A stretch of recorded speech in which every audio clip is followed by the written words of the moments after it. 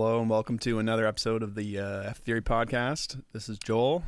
And I am Mike. If I make any weird sounds, that's Mike's fault. I have the hiccups, which I'm trying to suppress. But if he says something really stupid and I laugh and I get really weird hiccups, that's what's going to happen. So just a PSA out of the gates. They've been extremely explosive as of late, so we'll see what happens. Yeah. So what are we going to talk about today? Well, I guess it is the fundamental, everlasting, lifelong question of what is better, MIDI or audio? Yeah, and I think for everybody listening, because we have some people that are less technical, let's kind of go into what the basics are of each of those options. Like, for example, MIDI is, it's like what's a good example of, what's a good analogy for MIDI? MIDI is... It's like sheet music almost, but for computers. Yeah. So it's like you're writing down the instructions for the computer to perform that sound, whereas audio is very self-explanatory. It's like sampling. You just play the sound.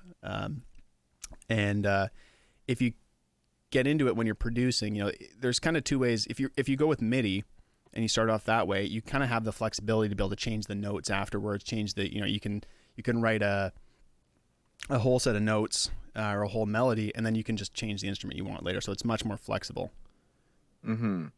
So, I mean, I think the thing where it comes in, the biggest for that question is when we're talking about things like samplers and stuff like that. So, when we're dealing with drums, there's a lot of people who will do all their things in drum racks. And then there's a lot of people who will just do only audio samples on a timeline. So what do you tend to prefer? So I definitely started off with just samples on the timeline, or timeline being you just drop in the drum here, and that's when you're going to hear it.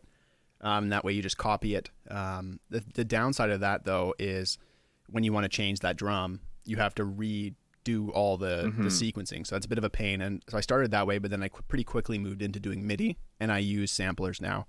Samplers and drum racks. That being said, it's slower to do things. So it slows down the creative process. So I actually don't limit myself entirely to samplers. If I just am get the beat down, get it done, I just drop it in. So a lot of times I'll have one or two channels that are just audio, some loops, but then the core of my kick drums and the stuff that I use that I built is all samplers with MIDI tracks. Right, that makes sense. Yeah. Yeah, because for me, I remember there was a time when I tried to do everything in MIDI, because the interesting thing about MIDI is that it offers the potential to give you as much control as possible, but at the same time, it seems to almost make it take longer, even though you have more control. In that sense, if I have a drum and I drop it in and I want to edit the decay time of that drum, if it's just a sample on the timeline, I can just go into it and just draw a volume envelope or whatever. Yeah. And especially that's super handy if it's one single drum that I want changed the length of. Not to mention you can have multiple different drums on one, in a row, on the grid, in front of you, and you can actually see the waveform of the sample instead of everything just being a dot. So that's handy. But if you're dealing with a drum rack or whatever, and you're okay, you're writing on the piano roll, and then all of a sudden you're okay, I want this, snare to be a quicker decay time. You have to go back out into the drum rack. You have to go to the drum rack, find where that sample is, click on it, go find the decay time to it. You have to navigate through 5 different menus, and then draw automation to make it do that. Exactly. So, eventually it kind of got to the point where I started using it less and less for things that needed more specific attention for the detail and editing of specific drums, and then I kind of ended up moving towards just using MIDI for things that I know are going to be the same every time, which will be the kick drum, the main snare drum, and some of my hi-hats, and everything else kind of ends up being audio now at this point. Yeah, so that's really similar to me in that, I went from samples, but very not, 'cause I didn't really know how to use most of those tools, and then I went to MIDI, but now I'm pretty flexible. I'd say for house, one of the benefits that I like with MIDI is I'll have a drum rack with, the piano roll of all of the different notes for each of the instruments, for example, snares and hi-hats. And it lets you see the grooves and then just slide them up and down. So you can just grab all those notes and move them down one MIDI note, and it's now a new hi-hat sample. Plus, I'll have all the different hi-hat grooves that House has, which is really not that many. And I'll just it's enough that you can easily fit them in like all 3 grooves. Exactly. Well, and you can add the auxiliary percussion as well. That adds a lot more layers. But you can actually have those on empty samplers at the bottom of your drum rack. And that means when you load your drum rack on, you can just go grab all those grooves. I mean, you can do that with the groove thing as well, but I find it's really easy to just copy that MIDI, Control C, Control V, and then just move the MIDI to the channel I like. So I find that really helps, but I'm moving to using loops more and more, making my own loops, just chopping and splicing those. Are you mainly using MIDI for instruments as well then, or are you switching more to samples for that? Well, yeah, that's kind of the interesting thing as well, because like if you're using your own instruments, obviously like you want that MIDI control from the beginning, because everybody wants like full control of any patch that they're using, right? Like if you had to choose over using like one sample you found versus actually having the instrument that made that sample, I would choose the instrument every time. But it definitely only stays in MIDI for as long as I need it to, which in some cases is like it'll still be in MIDI by the time I render the project. But in other cases, I will get to a certain point where I'm like, hey, I'm done with the MIDI part of this. I'm tired of looking at just dots on a screen, and I would rather see the actual waveform, and then I'll just print it out and then start working with it from audio instead and start resampling down into different chains. So I don't know like what is necessarily better. I remember watching a video a long time ago. I can't find it because I've actually looked for it since then. But someone said audio actually sounds better than MIDI.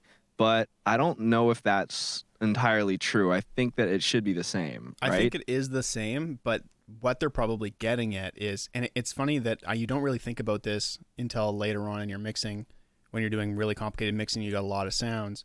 But being able to see the actual waveform is got to be one of the most useful tools that there is, especially 100%. With drum sounds. You know, if you're layering a kick and two kicks, being able to, especially the new crossfade tool in Ableton 10, being able to just drag that back and then just, you overlap both of those envelopes and then you're off to the races. And the fact that that's so quick, whereas with a sampler you have to go in, find the attack knob, and then you got to pull it, but you're doing it by ear because you can't actually see the waveform.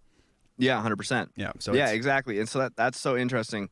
Because like you can do the same thing with both processes, but I think the thing is like MIDI in theory can be cleaner, because I mean if you can do everything on a drum rack, then you can do all your drums on one channel. But do you really want to mix all your drums by having to like go into the drum rack, find it, go scroll halfway down the chain and like figure out what you need to adjust, and then again sort of doing it mostly by ear, which like you should be using your ear most of the time anyway. But at the end of the day, it's not that much different than just having like 10 channels for your drums as opposed to having 10 samples loaded into a drum rack that you have to like navigate through, right? Yeah, well, I think by cleaner you mean like cleaner your project file, not sound. Yes, like it'll look cleaner. Yeah. Yeah, I think you can pretty much achieve the same quality with both. I think that's not really much of an argument. It's more that I think what we're trying to talk about is like which one affects your production process right, like the best way. Which one should you be using in which situations? So like when you're trying to be really quick or you're trying to make really complicated sounds, audio often works better. And I wanted to kind of move into resampling because I think, what was it, 3 years ago, you were like, hey, you should learn what resampling is. And that was a rabbit hole that I went down for a long time. And I've moved back to being more MIDI, especially when it comes MIDI, not meaty. There it is. when it comes to sounds, drums, I use that as well. But with sounds, I'm moving back to that just because I like to have the flexibility. But there's some sounds you just can't really make you can never even think of them with like real time processing, meaning like it's being synthesized when you play. 100%. Yeah, like you're not gonna try and do everything from literally just one sine wave. I mean, maybe you would probably, but like you're not gonna just drop a sine wave sample in there and then drop all of your effects in a row and then like try to process it with like automation for every single thing. Like that's when a synth would probably be a lot easier to use for sure. Yeah. But going back to what you said about how it's nice to be able to see the waveforms. That's like one of the biggest things I end up telling people when I'm giving them advice and stuff is like bounce your shit down from MIDI, because MIDI can be extremely deceiving. You know, like for some reason, like it'll say, you know, like you play something out of MIDI and it says it's this volume, right? And then you bounce it out and you look at it and the waveform is like tiny or not shaped the same way that you think it is, just based off of watching your volume faders go up and down. And so as soon as you bounce it out, it's like you can see exactly what's going on in your waveform down to like the actual phase correlation of it. So you can definitely make a lot better judgment calls based off of looking at the waveform than you can off of looking at a piano roll, I think. Well, definitely, and especially if you don't have, you know, a perfect studio, and most of us don't have these dream studios where you can hear every single detail.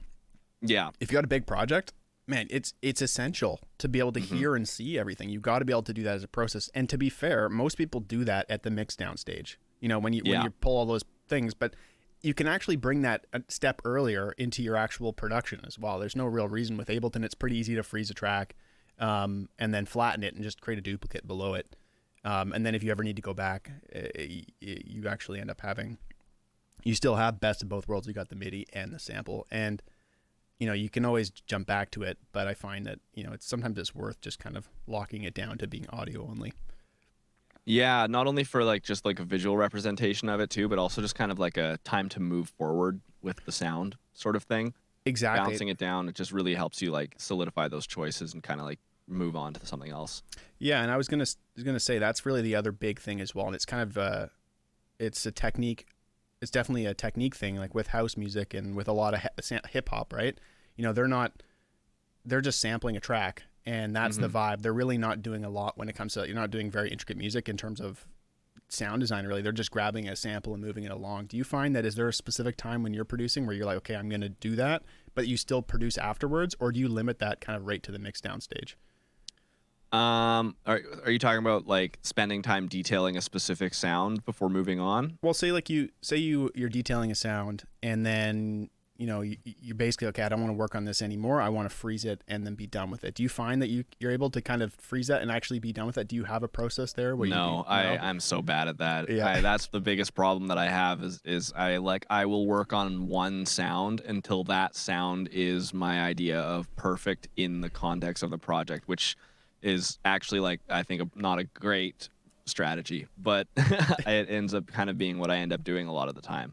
Well, and it's not always bad, especially if you're trying to find sounds. You know, if you're not really sure what you want the sound to be, sometimes it is better to keep going, because you got to keep iterating on it. But from a speed perspective, I think sampling is definitely quicker if you're able to use it in kind of like final sounds and be like, hey, I'm not going to adjust this one anymore, and just stick with the audio, because you're not actually saying you're done. Like, you know, if you're working on a collab with somebody, you send them mostly the stems, and you're still able to work on the song, no problem. You're just working with audio instead of MIDI, and then if you need to change a note per se, whatever, you do that. But and actually, I feel like I've seen a lot of this is kind of a universal technique that I've started to see throughout a lot of like collaborations that I've done, or like any project file that I've opened, and something that I definitely started like implementing. I was doing it sort of like kind of doing this a while ago, but starting to see people do it this way more now. I've started to like move towards this method, which is that what I'll see is that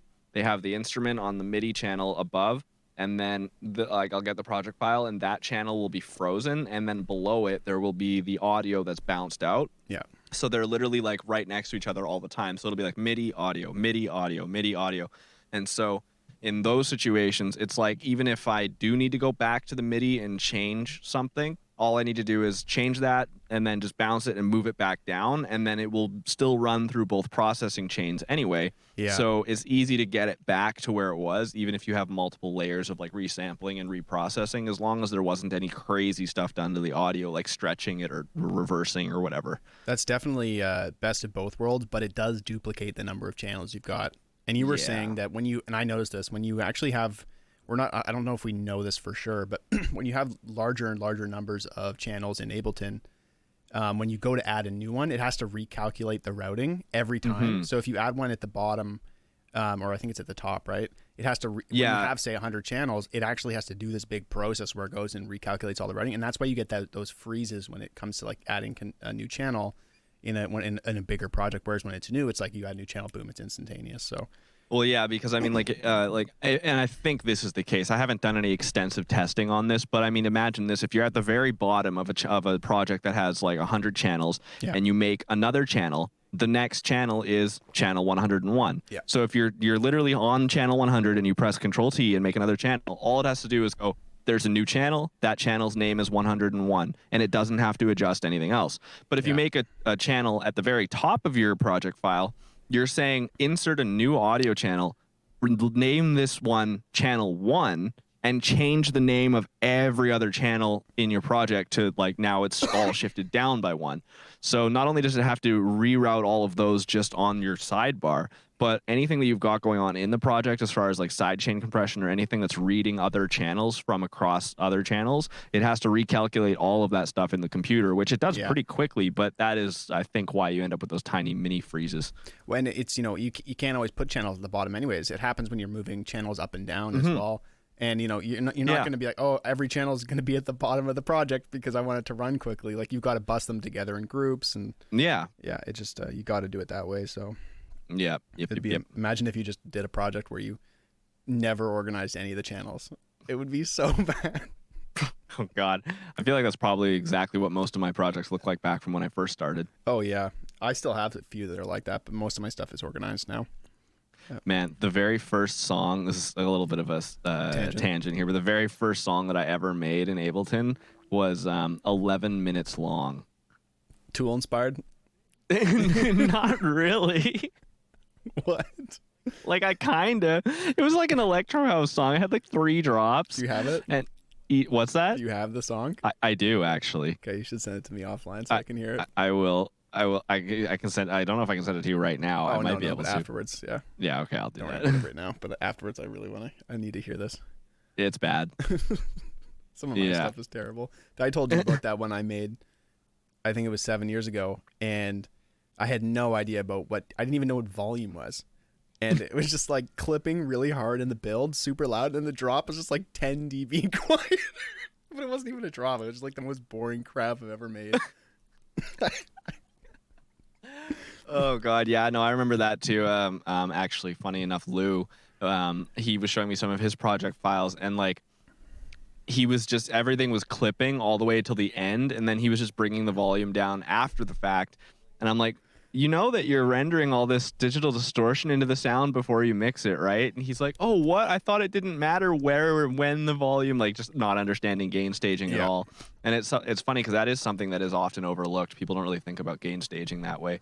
No. But yeah, try to not do that. Oh, that's actually a benefit of having audio as well, looping us right back. Having audio samples, you're pretty much always going to have, you're never going over 0, right? I mean, can you go over 0 in with theory, a sample? you can. It's actually really interesting because of the way that the 32-bit floating point works. So if you actually take a sample that's if you take a sample and you go into it and then you just jack the volume up so that the waveform goes way past beyond it, the lines. If you consolidate that clip, it will still know that information is up there. Okay. And so it will normalize and it will bring it back down so that it doesn't actually clip any of the waveform. However, if you do the same thing and you boost that sample up and then you actually resample it onto a new channel, it will render the clipped audio instead. Okay, so if you record it in versus consolidating, like I guess it's a different process, and if you consolidate it, it keeps the information. So does it turn it down then? So it like basically does it's like reverse makeup. It will turn it back down. Huh. Or what it will do actually is it will compress it, right? No, it doesn't change the sound at all. So what it does is it'll actually normalize it so that if you double click where the volume is, when it sets it to 0, the highest peak will just be touching 0. So like when you consolidate it, if it's way like boosted like that, instead of it like rendering and then saying it's 0 volume, it will actually render telling you it's already plus 11 or whatever. I know exactly because it actually adjusts the volume knob. It doesn't because I've noticed that happening. So say you render it, it'll actually render it, and then it'll show it at like minus 11. Yes, correct. Exactly. So it's normalizing it for you. Yeah, but it's not actually changing the sample. It just turns down the volume knob on the sample itself. Yeah, exactly. Yeah, interesting. Yeah. Oh, what a nice little tangent there. Yeah. Did you want to get into resampling a bit and like the power of dealing with samples? Because that's something that we, I think we use heavily in like all of our music. Definitely. Resampling I think is like it's like one of the biggest game changers when it comes to like trying to find Yeah. good or new sounds, because like I find like, you know, back in the day when I was trying to like make all these crazy sounds and stuff, I would always kind of get to a certain point and then it would just kind of be like flat. Like it wouldn't live up to the expectations, excuse me, that I wanted. And it's because I was trying to do so many things out of just the synth itself. Yeah. You know, like you get whatever it might be, operator, massive, serum. You do everything inside the synth, so you're like using serum and you're like, hey, I've used like all my wavetables, my noise and my filters, and like I've gone through all the effects, and it's like, why doesn't it sound like amazing, super polished, like Super finished interesting, sound right out of the synth? Yeah. And it's like, that's just not how it works. You know, if you want something that is like really deep, most of the Complicated. time you need to go into some crazy resampling, which means like you're processing it heavily after Yeah. the synth. And then you know, specifically resampling is kind of interesting because you, in theory, you don't need to resample it down. You could just keep adding more and more and more and more processing. But I think what happens is you get to a point where your processing chain is so long and ridiculous that you're like, okay, I need to look at this as if it was one thing now. Exactly. So then It simplifies you bounce it. it down. Yeah. And then start going again. Well, I think I have an interesting analogy for it. So think about like a sound is like it's like an environment, right? You know, there's all the things that are associated. So imagine you start with a sine wave, you're in a room that's like the sine wave. When you're in a synth, you have all these doors, which are kind of the options you can use, and you can choose anyone. You can start with a square wave, start with a saw wave.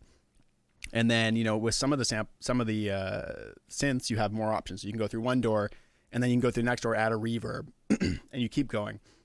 But at a certain point, there's not really any more options. Every synth has a set of limitations in terms of how many layers you can go deep, unless you're using phase plant, which is another story.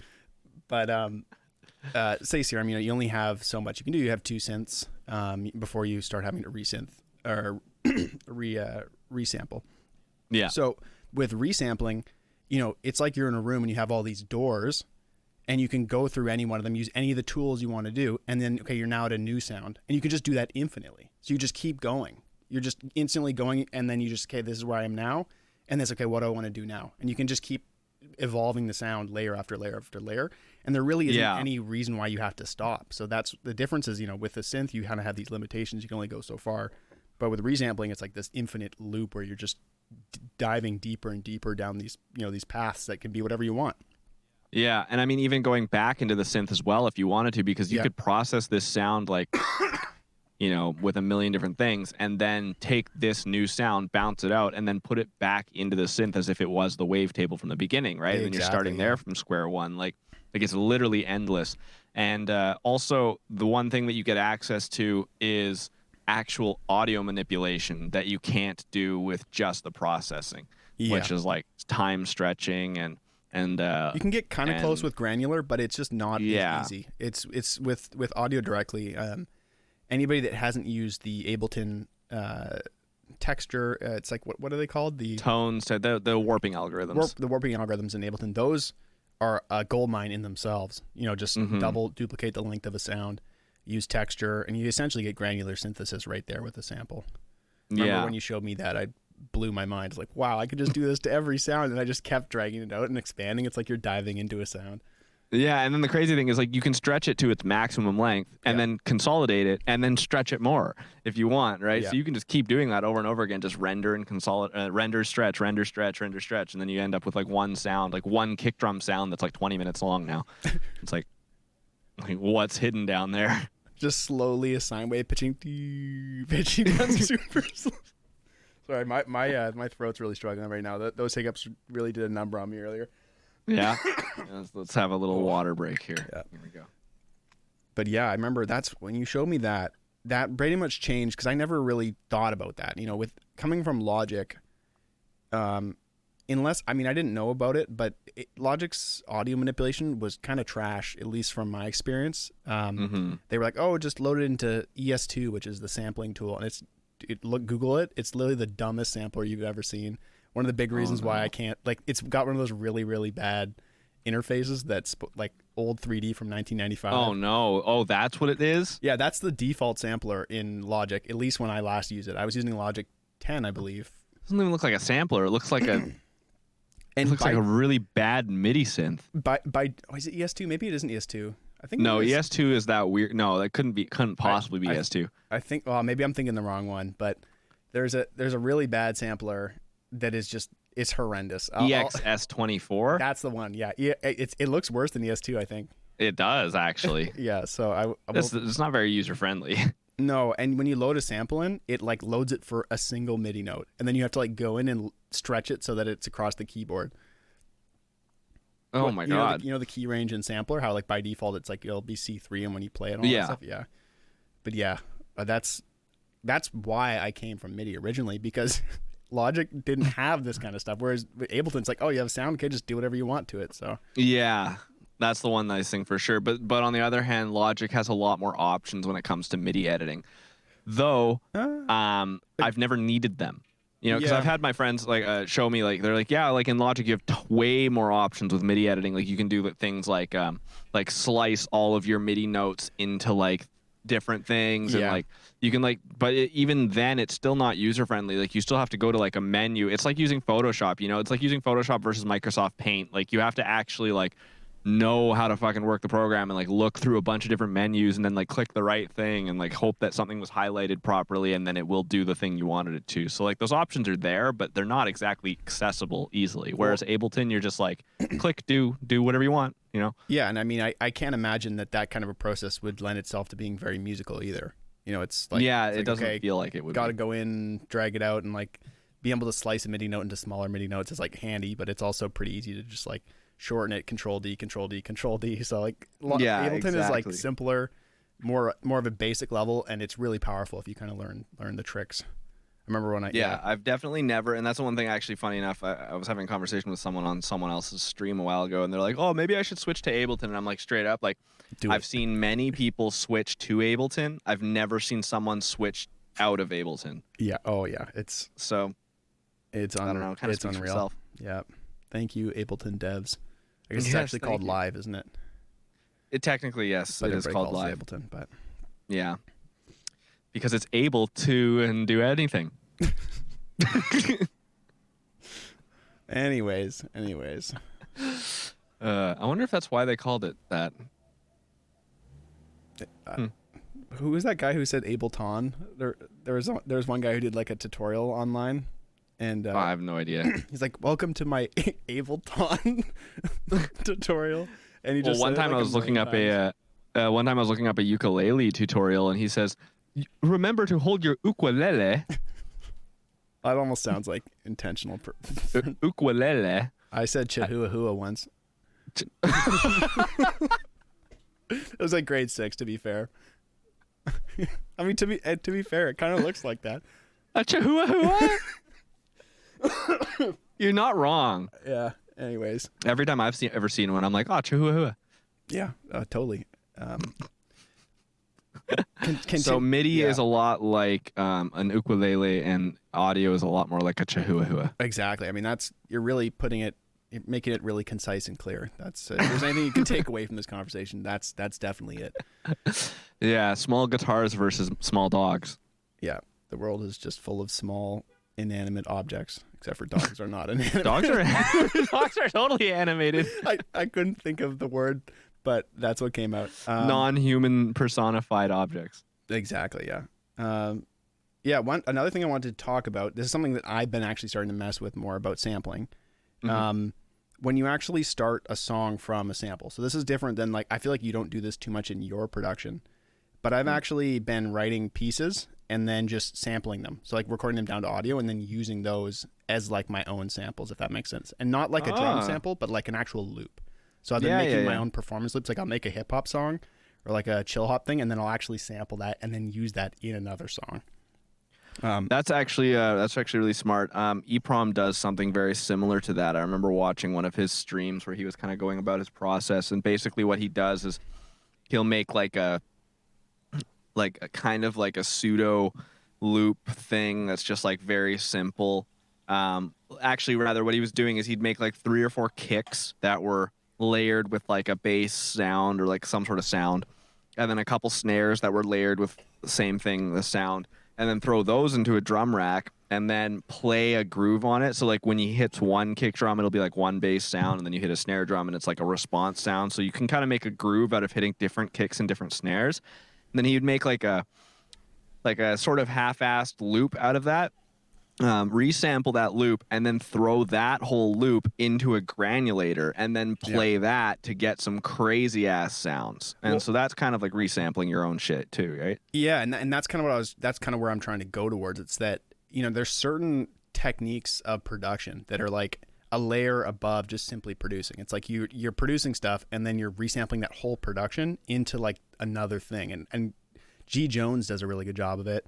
And EPROM you're talking about as well. Those kind of sounds where they're really glitched out. I think a lot of the time that's what they're doing. They're almost using like DJ effects on a track, and then they're throwing that into the track itself. So, and because some of the stuttering, like I think the Mr. Bill track you've been working on, I feel like that glitch breakdown is a similar technique, right? You basically made a bunch of little things. Yeah, so that's kind of what it was. Yeah, exactly. So like you'll write like a simple like a loop. Well, it's not really simple, but it's like a different idea every couple bars. But then instead of just leaving it straight like that, you'll take like the end of one of them and then duplicate it to stutter over into the next bar every couple times, and then that will make it sound like you're almost using like a beat repeat. Yeah. Which is kind of cool because when you use DJ effects into a song, you're really kind of breaking the fourth wall that way, because you're doing something that you couldn't do in theory unless the song was already finished and then being performed live. Yeah. So to take that concept and put it into the production, you're breaking the laws of physics, you know what I mean? Because you're doing something that couldn't have been done unless the thing that comes after it was done first. Does that make sense? It totally. And that's kind of why I was saying it's like it's producing at a higher level, and that's what I was trying to get at. It's like it's not higher level like it's harder. It's just from an abstraction layer. You're actually writing a whole song, and then you're then glitching that whole song into like itself. And so that I think that from my perspective, that some of those kind of tracks are my favorite when it comes to the really complicated, really cool stuff, because it's just you're listening to the song, you're like, whoa, my brain just got like torn apart, because you're in the song, and then it just like rips out of the song and then rips back in. Like, and that's some of the, I think the trick there is really using audio and actually bouncing down whole sections of your track and then manipulating it after the fact, because you cannot get those effects.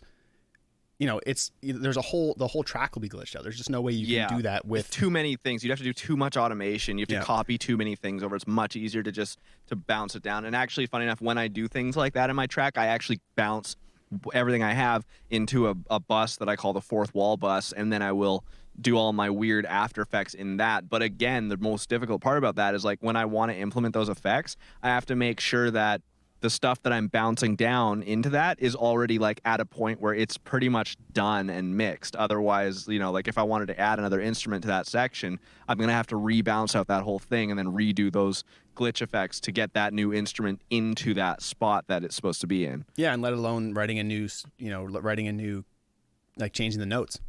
Exactly. You really can't pitch a lot of that stuff. Anymore. That's when it's really complicated as well. If there's a bunch of reverb, pitching reverb is like a big no-no. My book sounds pretty bad. I've tried it a couple times, but pitching reverb. What do you mean by pitching reverb? Well, like a big reverby sound, and you just pitch it up. It can sound weird. You definitely got to do it on like non-warp algorithm stuff. Like you got to just like pitch the time up so that it actually speeds the whole thing up. Yeah, I guess if you use repitch, it's probably not the end of the world. But if you use even with Complex and Complex Pro, it sounds bad. I think what it's doing is it's picking up on the white noise and trying to like apply the algorithm, and you can hear like the digitalness on it, and reverb should not sound like that.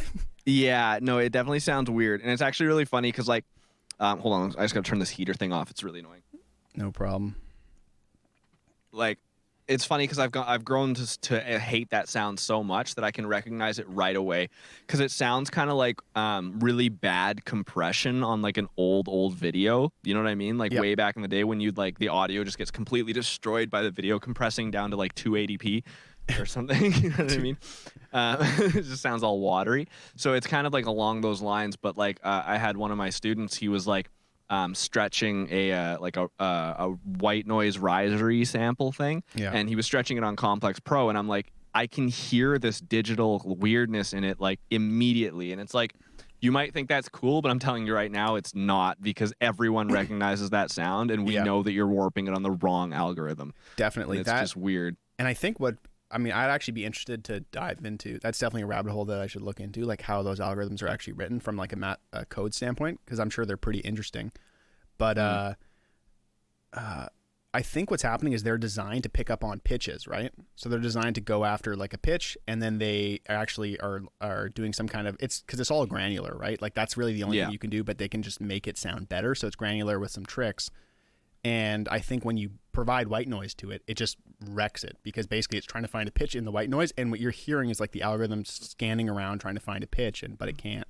So I think what's happening is with Complex, it's dividing all the frequency ranges into specific grains and then picking the closest next one to fill in the blanks. So when you're speeding a sound up, you're just cutting out samples. You don't need to worry about it as much. But when you're slowing a sound down, the computer has to guess what is going to go in those blank spots that don't have any sound in it, right? Exactly. So it's just grabbing the closest thing based off of like a specific grain size on Complex Pro or on Complex. But on Complex Pro, what I believe happens is you've got the those two knobs, the envelope and the formant. So the envelope knob is actually a crossover band to where the white noise section is. So what happens is it's for which one? So Pro? On Complex Pro, the envelope one it's literally the crossover point of white noise. So what happens is it's taking everything below that crossover point and shifting it using the Complex algorithm. But then everything above that point, it shifts it with Complex algorithm, but then it formant shifts it back up.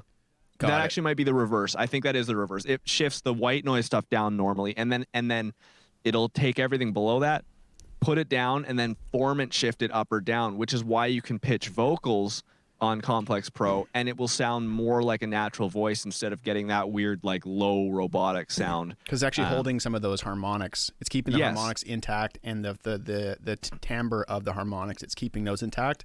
And then and then it's not messing But what up happens on that. is, Interesting. if it were to formant shift the whole thing up, then you get that weird shitty sound in the high end. It doesn't sound natural. So what it does is it's essentially only formant shifting up the part of it that you want, which is why it gives you that control over the envelope and the formant amount, so that you can kind of like dial it in to sound closer to the natural tone of what it was supposed to be. Yeah, so but it ends up sounding really bad on actual songs. Which is funny. Yeah, I use Complex for my live set for tracks. Yeah, you gotta. But I was going to say, my favorite is actually Texture. I figured we'd go into it and chat about them a little bit because they're all pretty interesting. Texture is basically direct granular synthesis. You've got, what's the other knob? There's the pitch knob, right? So like how much you're doing to it, and then the only knob you can do is the grain size. So it's basically and the flux. What is the flux again? So the flux is actually similar to the spray knob, and what that's doing is it's vibrating the actual amount. Knob? What's the spray? You're just saying the spray knob. It's like when you, you know, the thing on the end of your hose when you change it to like, you know, fan or jet. It's just similar to that. That actually makes a lot of sense. It's funny enough, it kind of does. So what the spray knob is the one on grain delay, which is actually adding a modulation to the grain size. So what happens is if you turn the flux up, it will flutter the grain size back and forth over a certain degree. So if you're bending something like white noise, if you turn the flux up more, it will sound more natural and it will sound less computerized. But if you turn the flux all the way down, then you get exact grain delay. So you get that like, right? But with flux on, it's more like it stutters, right? It's like kind of weird. Yeah, it's not consistent. Yes. So it sounds more wet. It'll sound more wet with the flux up. Especially for white noise, yeah. Well, so that one's fun too, because with any granular synthesis, if you shorten the time down enough, so once you get below like 50 milliseconds or whatever, you essentially start turning into a pitch. Yes. And so you can basically repitch tracks. The only problem with that is you lose all ability to, be in key. It's like, okay, it's just you whatever, really have to do by ear. Whatever it is. So, although there's a lot of types of music that does not matter. So, yes, my favorite thing to do is to automate the grain size. That's like my favorite thing in Texture. Yeah. Yes. I don't use tones that often. Tones is really good for any sort of static note that is like especially like bass notes with any sort of like upper harmonic frequencies on it. If you're stretching those and you use tones mode, it will actually keep it more consistent. Okay. Yeah, it's easier to keep the pitch at whatever the pitch was. Do you have to dial it in with the tone knob? I don't usually ever have to change it that much. Interesting. Yeah, surprisingly, it doesn't seem to affect it that much. Like it is a grain size knob again, but it doesn't. It doesn't, and it also goes in steps too. Like it seems like it changes in steps almost. It will if the pitch is changing. So that's the Okay. thing is like if it's a consistent like one note, then tones tones mode is really good for one long note. But if you're working with like many notes and harmonies and like things that are shifting up and down, it'll sound weird and steppy. Yeah. Yeah. Oh, And yeah, then beats mode, last one. Yeah. Beats is cool because you basically, well, I almost never leave it on transients because it's kind of hard to really do it properly. Yeah. But it's cool because you can basically turn anything. It's like an envelope that is to the clock of the track. I heard Dr. Dre had a lot to do with making the algorithm for that one. Dude. You actually delivered that very cleanly. Like at first I was like, wait, that's a joke, right? I couldn't really tell. Beats mode by Dre. Yeah, by Dre. Nice. So no, but what beats mode does actually is it treats every transient or every slice, depending on how you set it up. Yeah. It treats that as if it was its own like sample on just normal unwarped like repitch mode. So if you're changing the pitch, and you'll notice this the most if you grab a drum loop and you put it on beats mode and you shift the pitch up, what happens is it will actually shorten the length of the sample from the transient point to like properly. So it is the most clean adjustment of actual sound. But then what happens is like if you're shifting it up, so it squishes that note, but then it will have dead space. Yeah. And then it will trigger the next one. So you've got the multiple algorithms. So the one, if you have it just gated with like the arrow with the thing, then it will play that note and then it will get to where there's no more information and it will just have silence until it sees the next transient information. Yeah. But it's default set to play this way and then back. So what you'll actually get is the drum sample will hit and then it's sped up. So once it gets to the end of the sample, it will start playing that sample in reverse until it gets to the next transient and then it will keep going. That's why I normally turn it off. But you could actually almost use it as like a transient shaper as well. Almost. Yes, you can. You just have Absolutely. to repitch it, like pitch the sound up, consolidate, and then bring it back down. Mm-hmm. Yeah, that's super interesting. But yeah, that's the last one. Well, there's also repitch, but that's just like slowing it down on a turntable. It's like you that can't just control actually it. removes your ability to change the pitch. pitch using the transposition knob, and it just pitches it based off of how you stretch it, which you can get some really interesting sounds with if you're like shifting things over, because it'll make one of them like lower, and then the next one will be like all high pitch and stuff. You can get some pretty weird artifacts if you do that too. Yeah, that's good. Well, let this be a sales pitch for anybody that is not on Ableton yet. You can use this on any audio sample, which is really handy. You can take anything and just consolidate it into audio and then just immediately start manipulating it. And if you're a Logic user, like I used to be, it's a game Or Fruity changer. Loops too. Yeah, Fruity Loops. What can you do that? I've never even really looked at the No, FL. Fruity Loops is a nightmare, just like Logic. Really? I feel like Dude, it's the worst. I mean, I'm like, I shouldn't bash other programs because there's plenty of people who it use just Fruity froze. Loops. I think you just froze on Parsec 1 sec. Okay, picking up back where we were.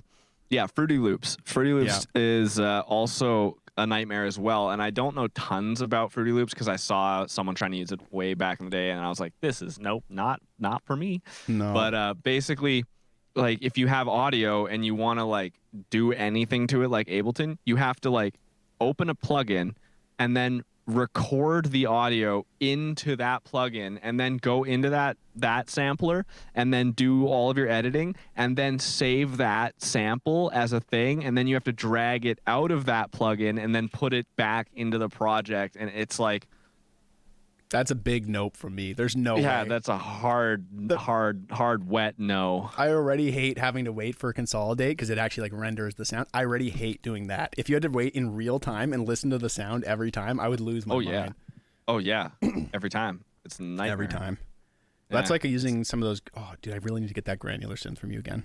The one that's really cool. The one that you bought. Stream? I think so. Yeah. Sorry, that was just a side tangent, but Yeah. I'll hook you up with that again. yeah, Fruity Loops. I haven't even looked at it. I've looked at what's the other one? The one that has. Oh, I'm totally. I don't even know. Bitwig? Reaper? No, maybe it is FL. Isn't there another one that's similar to FL that's not FL? It's like I don't know. I'll figure it out after. Maybe it is Fruity Loops. It has like a citrus. Yeah, that is It's like an FM. FL. Okay, yeah, because I actually wanted that FM synth. Well, let's on go through the Citrus. list of DAWs that people use. Okay, yeah, but I don't know anything about most of them. Yeah, me neither. But let's just see what we can figure out. There's obviously the Ableton. Yeah, And then Reaper, which is like yeah. crazy, fucking crazy. Oh, what's the one with the patch cords where you drag? That's Reaper. That's Reaper. Okay, so that's some of them. What's the name of it? This type of design where you like emulate how it was done physically, and I think that's Yeah. So Reaper is super interesting because it's designed for people who are like really into modular synths. Yeah. Because it literally looks like it. It's got the patch cords and everything, and like all the routing is done that way. And there's no, I don't know if they've changed this. I think they updated, but it used to not support any VST usage. It was only like in-house stuff. You had to use only Reaper shit. So yeah, that was crazy. Yeah. Well, then there's like it's probably because of the way they did the routing. So the routing was Yeah. probably so integrated that to enable VSTs, it just wouldn't work. That's my guess. But Well, yeah, it makes sense. Completely honestly, like because if you wanted to route something, I mean, they could have definitely done it. It would just be like a unit, kind of like in Ableton, how it like shows up as a black thing in Yeah. the bottom of the screen, and then it's like in and then out, and then you can only have the in and out, right? But that's probably what yeah, it that was, program was crazy. Oh yeah, I'd actually be interested in trying it out. That's like for me, I want to. Each DAW should have something about it that makes it interesting. If that makes sense. Mhm. Like if it's like Logic from my perspective is like a Mac clone of Pro Tools. Yes. They're basically the same application. Anyway, so moving on, Pro Tools is the other one. That's like what all the pros use as their main tool. Sorry, I had to. I was. If you didn't, I would have. Okay. Yeah, so that's I mean, it just is like a very linear DAW. So it's very similar to the Ableton, I guess, the regular channels mode. What's that called? Session mode? Yeah, it's pretty much the same as just normal. Yeah. No, arrangement. View, yeah. Yeah, arrangement. So it's just like Yeah, a it's pretty much linear the DAW. same, except everything's on the other side. And there's an argument that it sounds the best, and everybody's like, it's got the best sound, which, it Yeah. probably has some special sauce, but Oh, you can really hear those Yeah. perfect sample rate. especially when you're listening on like laptop speakers. So Oh yeah, I mean everyone can tell the difference. yeah, there's a lot of people that shit on Ableton. They're like, you can't make it sound as good as Pro Tools. To be fair, there is some truth to that when it comes to like the EQ. Like the EQ in Ableton is Yeah, it's not not super as sampling, so like the high frequencies do really weird stuff. So you should Yeah, you probably can use get some something better like anti-aliasing. FabFilter Pro Q3. Mhm. Shout out. But yeah, Pro Tools is like the thing that everybody uses. Plus, it also integrates really well. There's like hardware by, is it Avid? Yeah, Avid and all that stuff. We've tried to talk about it before. And we always forget the name when we're trying to bring it up. The Apollo stuff made by Avid. No, that's UAD. Oh, UAD. Yeah, UAD is what I'm talking about. Yeah, UAD. Whoops. Oh, we fucked it up again. But Avid is Pro Tools as well. No, but Avid and Pro Tools are not the same as UAD. Those are different. That's correct. Yeah, Yes, so they're correct. separate. Yeah, but Avid is like they do DAW stuff. They're less with the. I think they do hardware effects acceleration as well, but I think Pro Tools doesn't have any effects itself, right? It's almost entirely you use it as a VST host, right? I'm not 100% sure on that. I've never actually used I don't know it. enough about it. Yeah. Yeah. And then more along the lines of like the electronic stuff, because there's a couple other programs like Audacity. like Pro Tools, the Audacity. Yeah, Classic. actually, people do use Audacity. Did you know Paul X Stretch is part of Audacity? Really? Yeah, that's Huh. where it came from. That's the really guy cool. who made Paul X Stretch also made Audacity. Paul X Audacity. That's makes sense because it kind of looks like Windows 95. Paul X Stretch is really cool as well. Just Google it. It It's free. stretches things. It's free, and there's a 64-bit VST version. You just have to go digging Comes for with a it. guy named Paul. Yeah, and Paul there- X. I knew you were going nowhere with it, and I tried to think of something, and I just went nowhere with it either. So Good old Paul. yeah, Good guy. yeah. So Audacity. Sorry, I completely derailed you with saying Audacity. No, that's okay. Other It's actually really programs? funny. I use that as a joke one time. Someone hit me up on Instagram. They were like, yo, what DAW do you use? I was like, Audacity. Yeah. And they're like, oh, wow, that's really cool. I have to check it out. I'm like, oh, man. Didn't know. It's open source. Just like the joke was like Yeah, here's them and then here's the joke. Just like yeah. I use it for. I actually still use Audacity for when I'm taking my Zoom recordings and I'm editing them because it's actually handy for that. because you really? need to see the waveform and then you can cut. So you just basically can cut away the crap. It's handy for taking single samples. It's not really a DAW though. It's more just like an audio editor. Yeah, actually, funny enough, the very, very, very first thing that second, it would be the second thing I've ever made was I used Audacity for it, and it was essentially a recreation of the Harry Potter Puppet Pals video, except I was just saying different names of fruits over and over again, stacked on top of each other with different rhythms. Wow, it seems like there's a whole album here of content that could be released.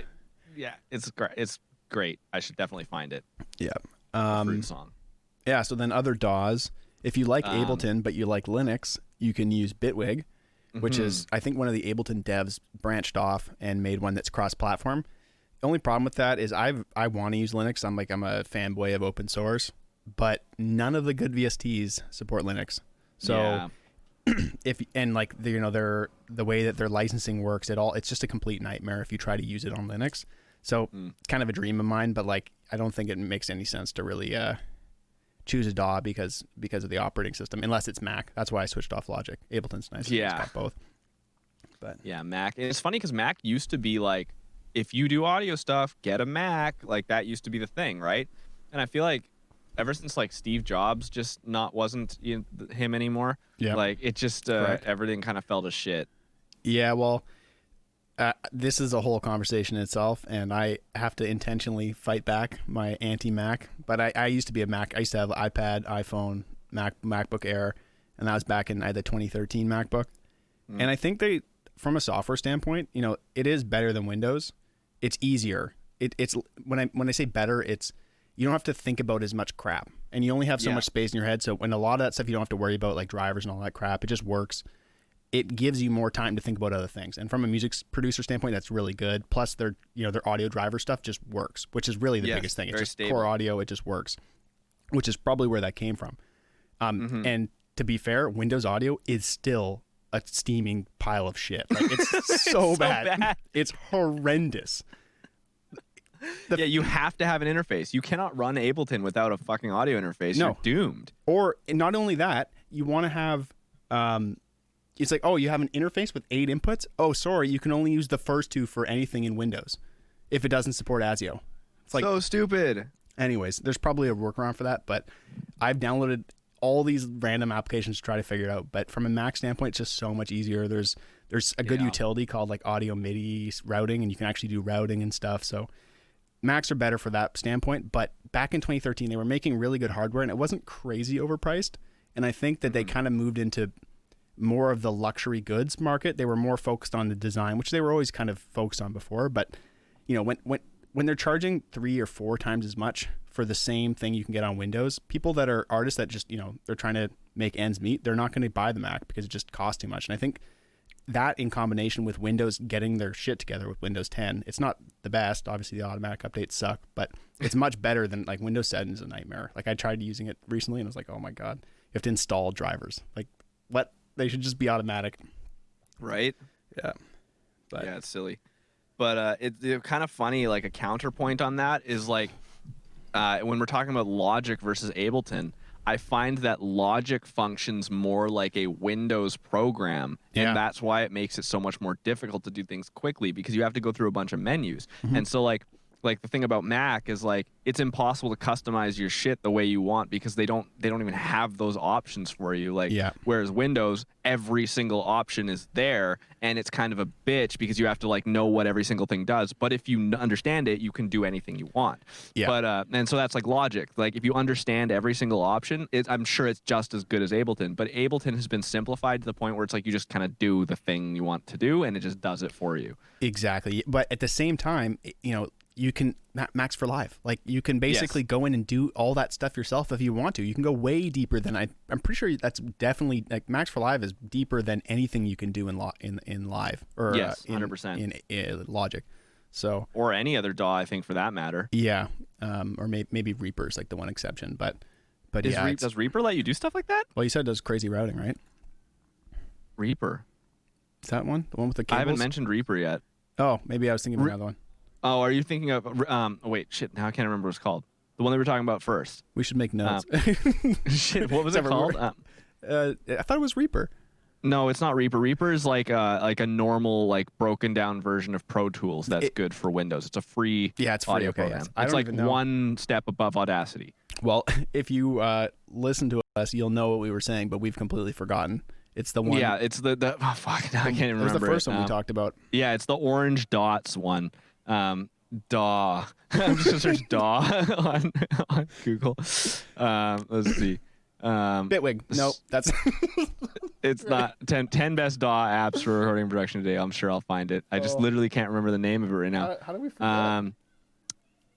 But this is oh my god, they don't even have it. This is why you want to simplify your life when it comes to computers, because you can only fit so much stuff in your brain. Like, we just forgot what we were talking about. Reason. Okay, I think we said Reaper when we were talking about it.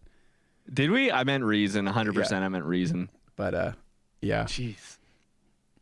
That's hilarious. Anyways, yeah, Reaper is another one that I was going to mention. It's a free DAW that you can download for free. Really? Yeah, it's actually free now. But it's actually got a decent amount of shit on it. Like, if you don't want to spend any money and you want to get into audio production, just download Reaper. It does pretty. It's like it's better than GarageBand. Like, it's pretty much like it's almost like Ableton, except like just broken down a little bit, you know. But it's got a bunch of effects in it and stuff. Like, you can do some fun stuff. Well, you can probably learn most of what you need to. You could probably spend 6-8 months in something like that, and it's actually, I'd highly recommend that for anybody, because it's worth trying things out and doing that before you dive in. Like, you know, I thought you just said before you die. I was like, yeah, I'm getting serious with you guys. It's worth doing it. Should be on your bucket list. But like with interfaces, for me, I'm just now buying. Like, I'm probably 5 years into music interfaces, and I've just bought exactly what I want now. And I went into getting like a pro interface. And if I'd bought what I wanted, if I had said, oh, you know, I want to be a music producer, I'm going to buy this one, I would have been completely wrong. So sometimes it makes sense to just try out the free alternative to you know, dip your feet in the water, see if you even like that kind of production. So before you die. Before you die, before my lungs cease functioning. Dude. Whoa. I biked earlier, and then I told Mike, I'm like, look, if you make me laugh, my lungs, because I bike really hard and my lungs like suck from after it. I do have like mild asthma. And then he said like some really stupid word. Perth. Started laughing, and I immediately was hiccuping for like, luckily it actually ended just before the episode. It ended right before we started, but damn, those are some heavy hiccups. Yeah, well, the worst part too is when we are setting the podcast up, I have to listen to a monitor mix to get everything dialed. So when I hiccup, I hear my hiccup 200 milliseconds later echoing. So it's like when a hiccup's like, like it's all these really annoying things. And then I laugh because that's funny, and then I hiccup again. That's a nice little feedback loop. Yeah, it's a danger. And then we actually got a pretty intense feedback loop when we opened up Discord for a second. That was great. Yeah, we should record that sometime. I think that was that Discord? Yeah, it was Discord. Yeah, that was fun stuff. Yep. Anyway, off-screen stuff. Yeah. Okay, so yeah, coming back down to it, the other ones that I know about are Cubase. Actually, a friend of mine uses Cubase. I know a lot of people that maybe, I don't know anybody, but I heard that people potentially use Cubase. As soon as I said that, I'm like, actually, I don't know anybody. I think I may have at some point, but it was a while ago. It was, it's you'll find a lot of the older cats use Cubase still. Yeah. Anyone who's been in the game for a long time is probably using Cubase. They're dialed into their setup. Exactly. That's one of the things, right? And it's like there's no reason to switch if you already know your way around it, because you've spent all this time learning it, and then you know how to use it. So you might as well just keep using it. Well, it's like if something came out that was better than Ableton, it would be hard for us to switch, you know, because we have all this preset. It would be very difficult. Yeah. And I mean, even when Bitwig first came out, I mean, I was kind of excited to try it, but then it eventually, like, when it did come out, like, and when it came down to it, like, Ableton was just better still, and I never ended up even making the switch to try. I've never even tried. Did I say Cubase again? I meant to say Bitwig. No, you said Bitwig. I did say Bitwig. You said Reason. Did I say Reason? No. Oh my god. I'm just Bitwig. Bitwig. Yeah. Oh, okay. I'm not insane. All right, I got it. Yeah. No, you said Audacity. Yeah. Windows Sound Recorder. Windows Movie Maker. I only make sounds with Windows. It's actually a great granular synth. You just. Are you serious? No. Windows Movie Maker? No, I have no idea. You probably could do pretty crazy granular synthesis just by like recording a video and then making the video like 2 or 3 frames and then just like duplicating it a bunch of times. And then render the video and then turn the video into just audio. Exactly, yeah. It's worth a shot. I've done some crazy stuff like that before. Well, if you want to be truly unique, you got to use Windows Movie Maker. Use Paint. There's no Use audio. Microsoft Paint. Yeah. Anyways. Actually, funny enough, there was a bug in Microsoft Paint way back in the day. If you took a screenshot of a YouTube video Yeah. and then pasted it into Microsoft Paint and then pressed play on the YouTube video on your browser, the video would be playing in Paint and you could What? draw on top of the video. Is that okay? Did you watch that on April 1st? No, I did it by accident. What? That's crazy. Yeah, 100%. I wonder if it still does it. That's a kind of a crazy bug for a program that only does not animated things. You're now I know. displaying an animated video. I did not understand it, but I was literally drawing on top of a playing YouTube video. That's like copying audio from like a YouTube video and then it just playing video in Ableton. It's like, oh, a video just pops up. Which Ableton does have that feature, but I Yeah. understand what you mean. Like throw it in like an MP3 file, and all of a sudden it's like playing video. Like what? Exactly, yeah. Whack.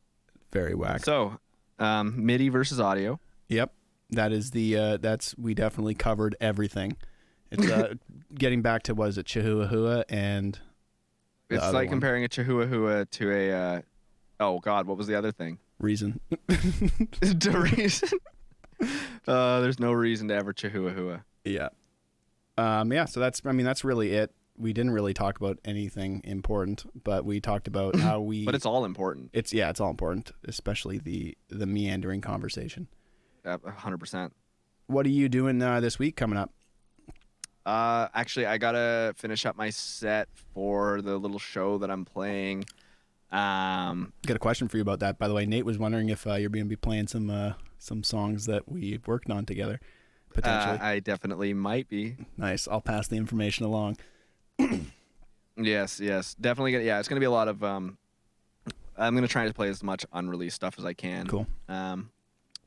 But yeah, it's a short little set. How for, long? For Sosa, it's just a half an hour. I'm playing Okay. for. Yeah. You have trouble fitting your songs into an hour, so that's gonna Yeah. be. Just play them at double time. Just turn your sample Halftime? turn your sample rate to 96 kilohertz, but leave it in 48 in Ableton. Yeah, and play everything like an octave lower than it's supposed to be. Yeah, exactly. Yeah. Perfect. Yeah. 250 BPM. That's where it's at. Yeah. 250. Oh God. Oh, you want me to double? You actually do want me to double time it? Yeah. Oh yeah. Okay. Well, that way I can play like twice as many songs if they're all twice as fast. Right? Exactly. Yeah. You play an hour-long set in 30 minutes. Right. And then I'll just tell everybody to record it and then play it at half speed so they can enjoy the full experience. I was literally going to say exactly that. Yeah. But they have to record it at 96 kilohertz, otherwise it's going to sound weird. Oh yeah, totally. Yeah. Yeah. And you have to stream. So in get your 60. interfaces ready. Yeah.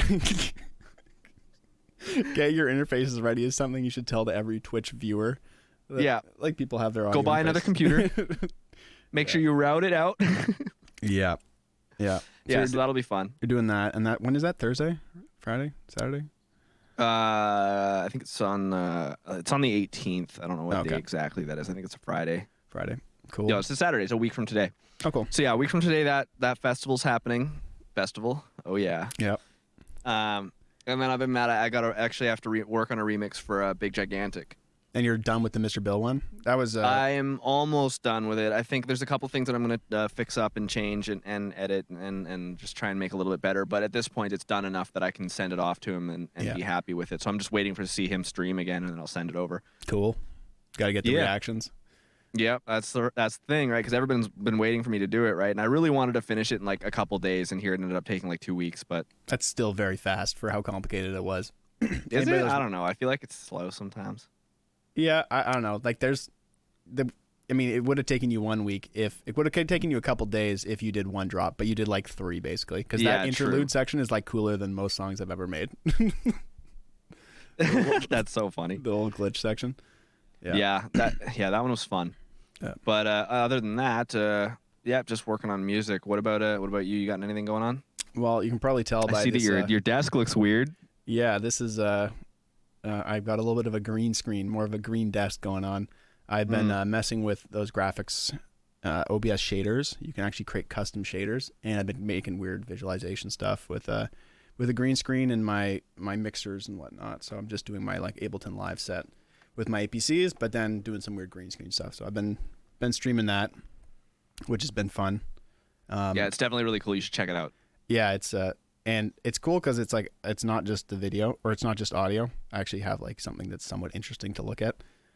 It's the age of interestingness, right? Everyone's got to be entertaining somehow now that everyone's stuck at home, right? Exactly, yeah. So it's trying to make it somewhat bearable, and I'm streaming that on Twitch. Probably, I've been trying to figure out a schedule for it. I think once a week is too much because it's not that I can't do it. It's just that I don't have enough fresh music to do it every week, and I don't really want to just repeat myself. I don't mind doing that, but I kind of want it to be fresh every time I do it.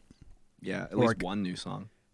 No, like so far I've done 4, and they've all been completely different genres of. Well, when I say completely different genres, most people would say they're just house, but for me, they're very different vibes, like a whole different track list.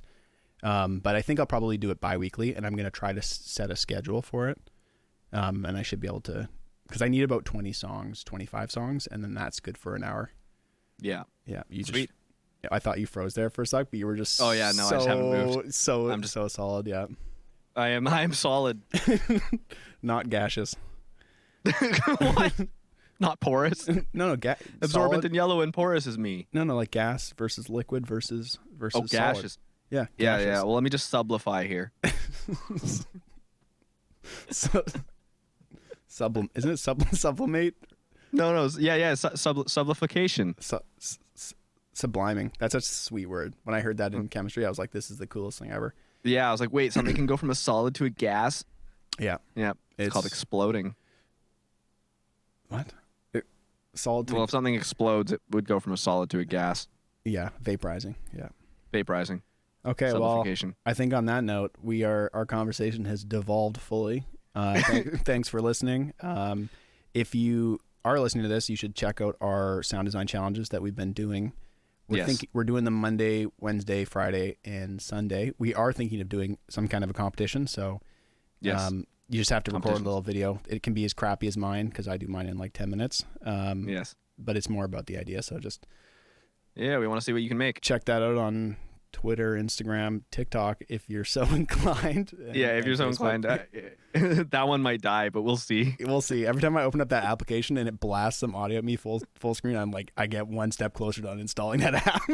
Yeah, it is a black hole, that app. I understand why it's very enticing for people who have extremely insane needs for like short attention span, like gratification. The trick is to mute your phone audio before you open the app. I have like a checklist, and it's like, okay, post Instagram, and then mute phone, post on TikTok.